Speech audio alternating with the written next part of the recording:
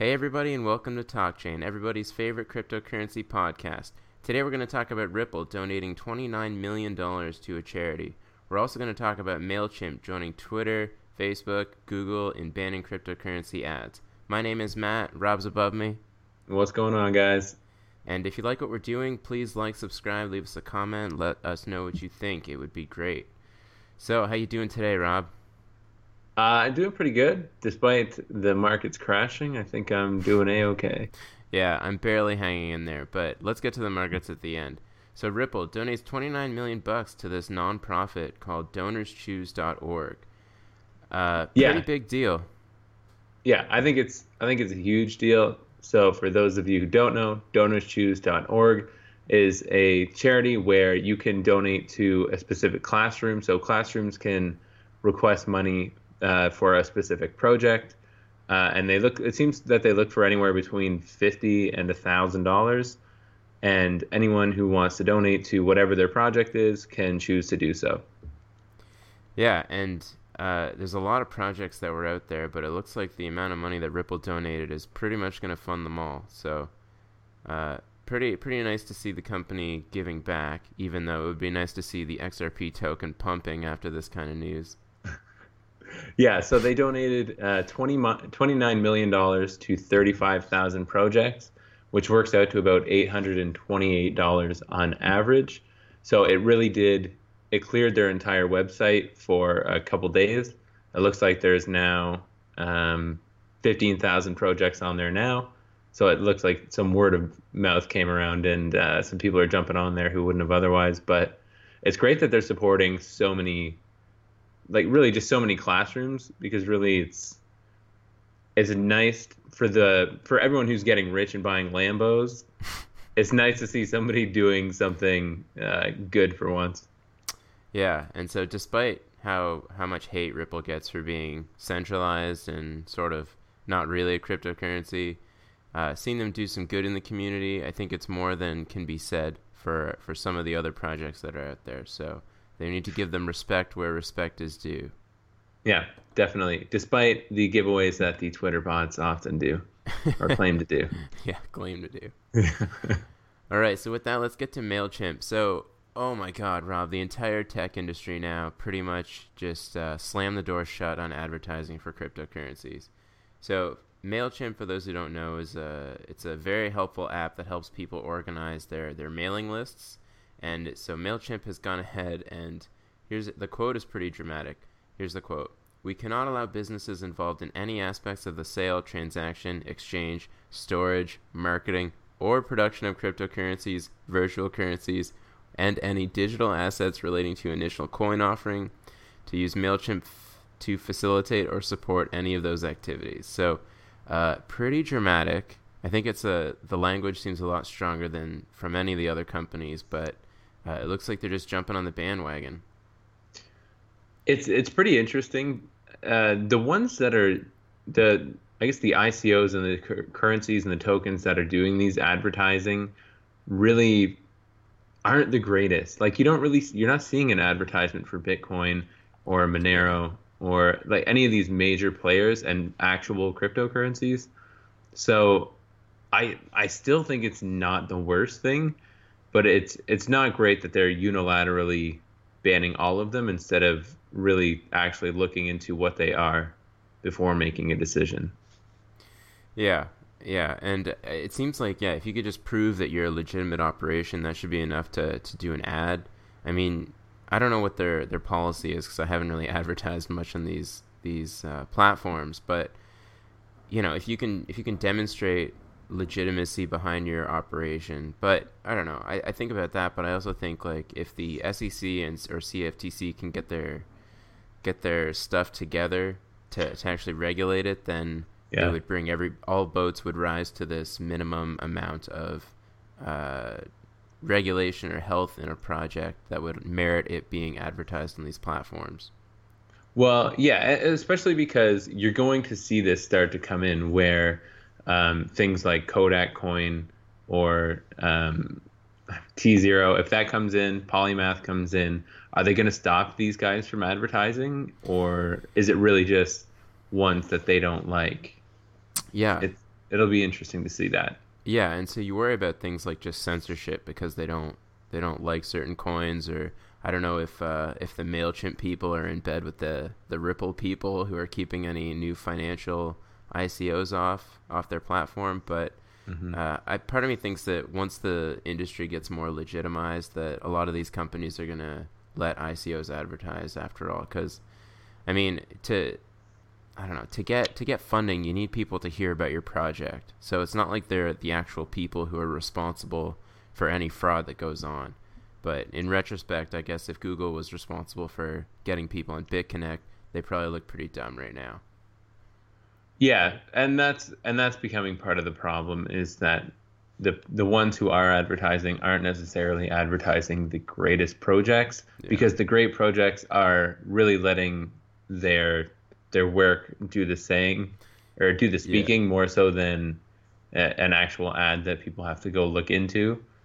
So it's gonna be interesting, but I think it's just part of the growing pains of this new technology.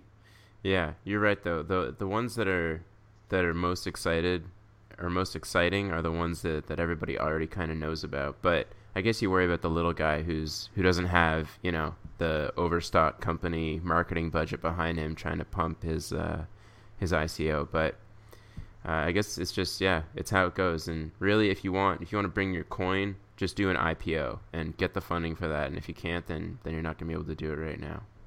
Well, and it's really just there's no need for advertising. So like one of the ICOs that I was involved in is Jabril Network. I've never seen an ad for Jabril Network. And really, and you would think that just based on my search history for it, it would show up whatever ad that could possibly exist. Hmm. But they're just working on the project. They're not spending time and spending money advertising for something that really there's not really any need for advertising. Didn't they exit scam Jabril or They definitely did not. They That's hilarious. No, they just opened an office in the United Emirates with the sheik of the UAE. So it's gonna be a pretty big deal eventually, sure? and I really look forward to seeing it take down Tether. Yeah, Nigerian prince is involved. I get it. The UAE, I don't know if you know this, but it's the billionaire capita. So Yeah, let's calm down. They got that oil money. That's what we're yeah, all looking for. yeah, no doubt. And related to ICOs, actually, I heard that Telegram has got almost $2 billion after their second round of funding, which is Yeah. Let's talk pretty. about scam ICOs. Holy Yeah, that's a man. lot of cash. So hopefully they're really going to deliver on that product. Yeah. You know what? It kind of blows my mind how crazy that one's gotten. I don't know if it'll really be worth it at the end for people getting involved or how much of a following it'll actually have, but uh Yeah. good luck. Good to that. Good for them for being able to pull it off. Yeah, yeah. I'm surprised even people in the end of that round. Like, I don't think it's gonna be worth it to buy it on the actual exchange when it comes out, just given the amount of funding it's already received. But we'll see. I'll be using the platform if it's good. Yeah.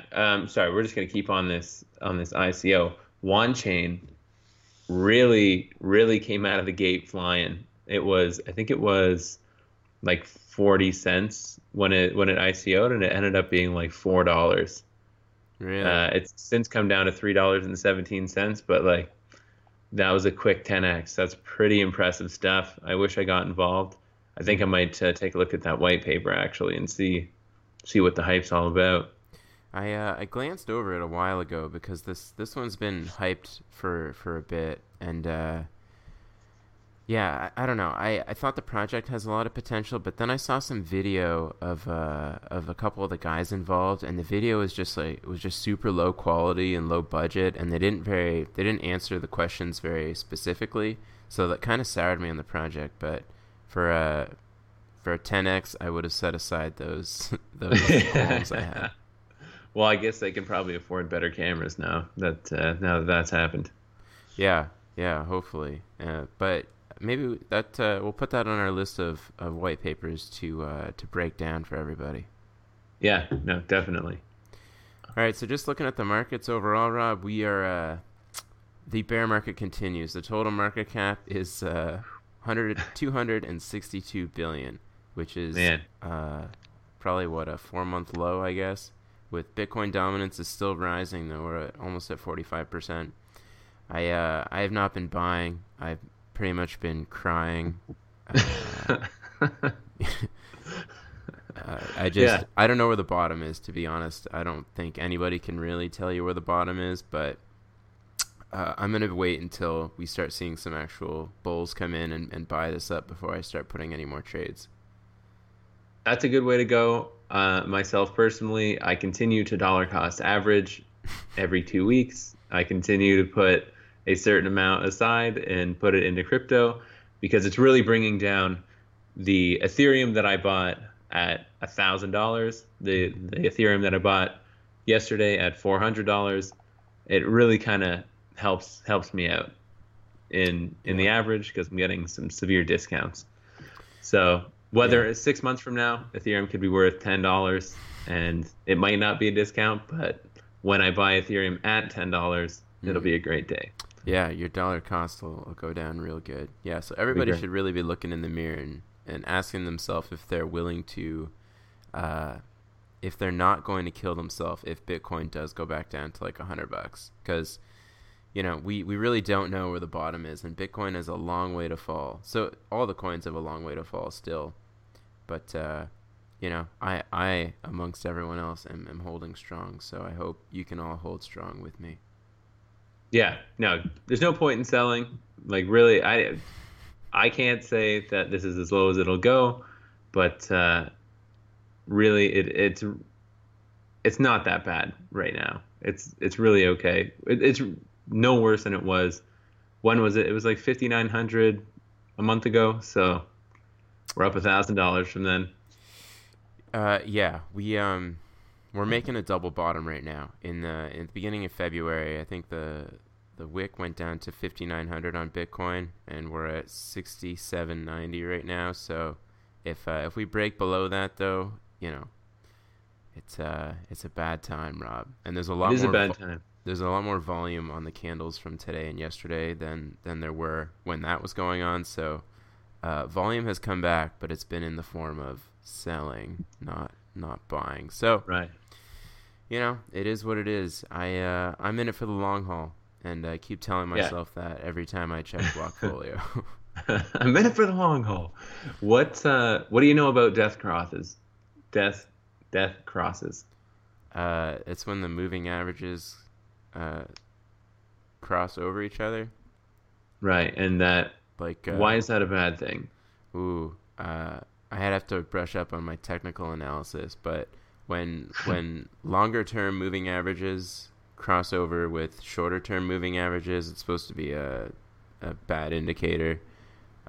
Moving average, which is it smooths out the price more than the like the peaks and valleys of very short term Right. price action. But I'd have to double check that for you, Rob. Okay. Tune in tomorrow for Matt's analysis on the death cross. Yeah, so with that, we'll wrap it up there. Everybody, I hope you're having a great Easter. Please like, subscribe, let us know what you think. Rob, anything? Share on Facebook, Reddit, tell a friend. That's it. All right, guys, thanks a lot. Enjoy your Good Friday, and see you next time. Happy Easter.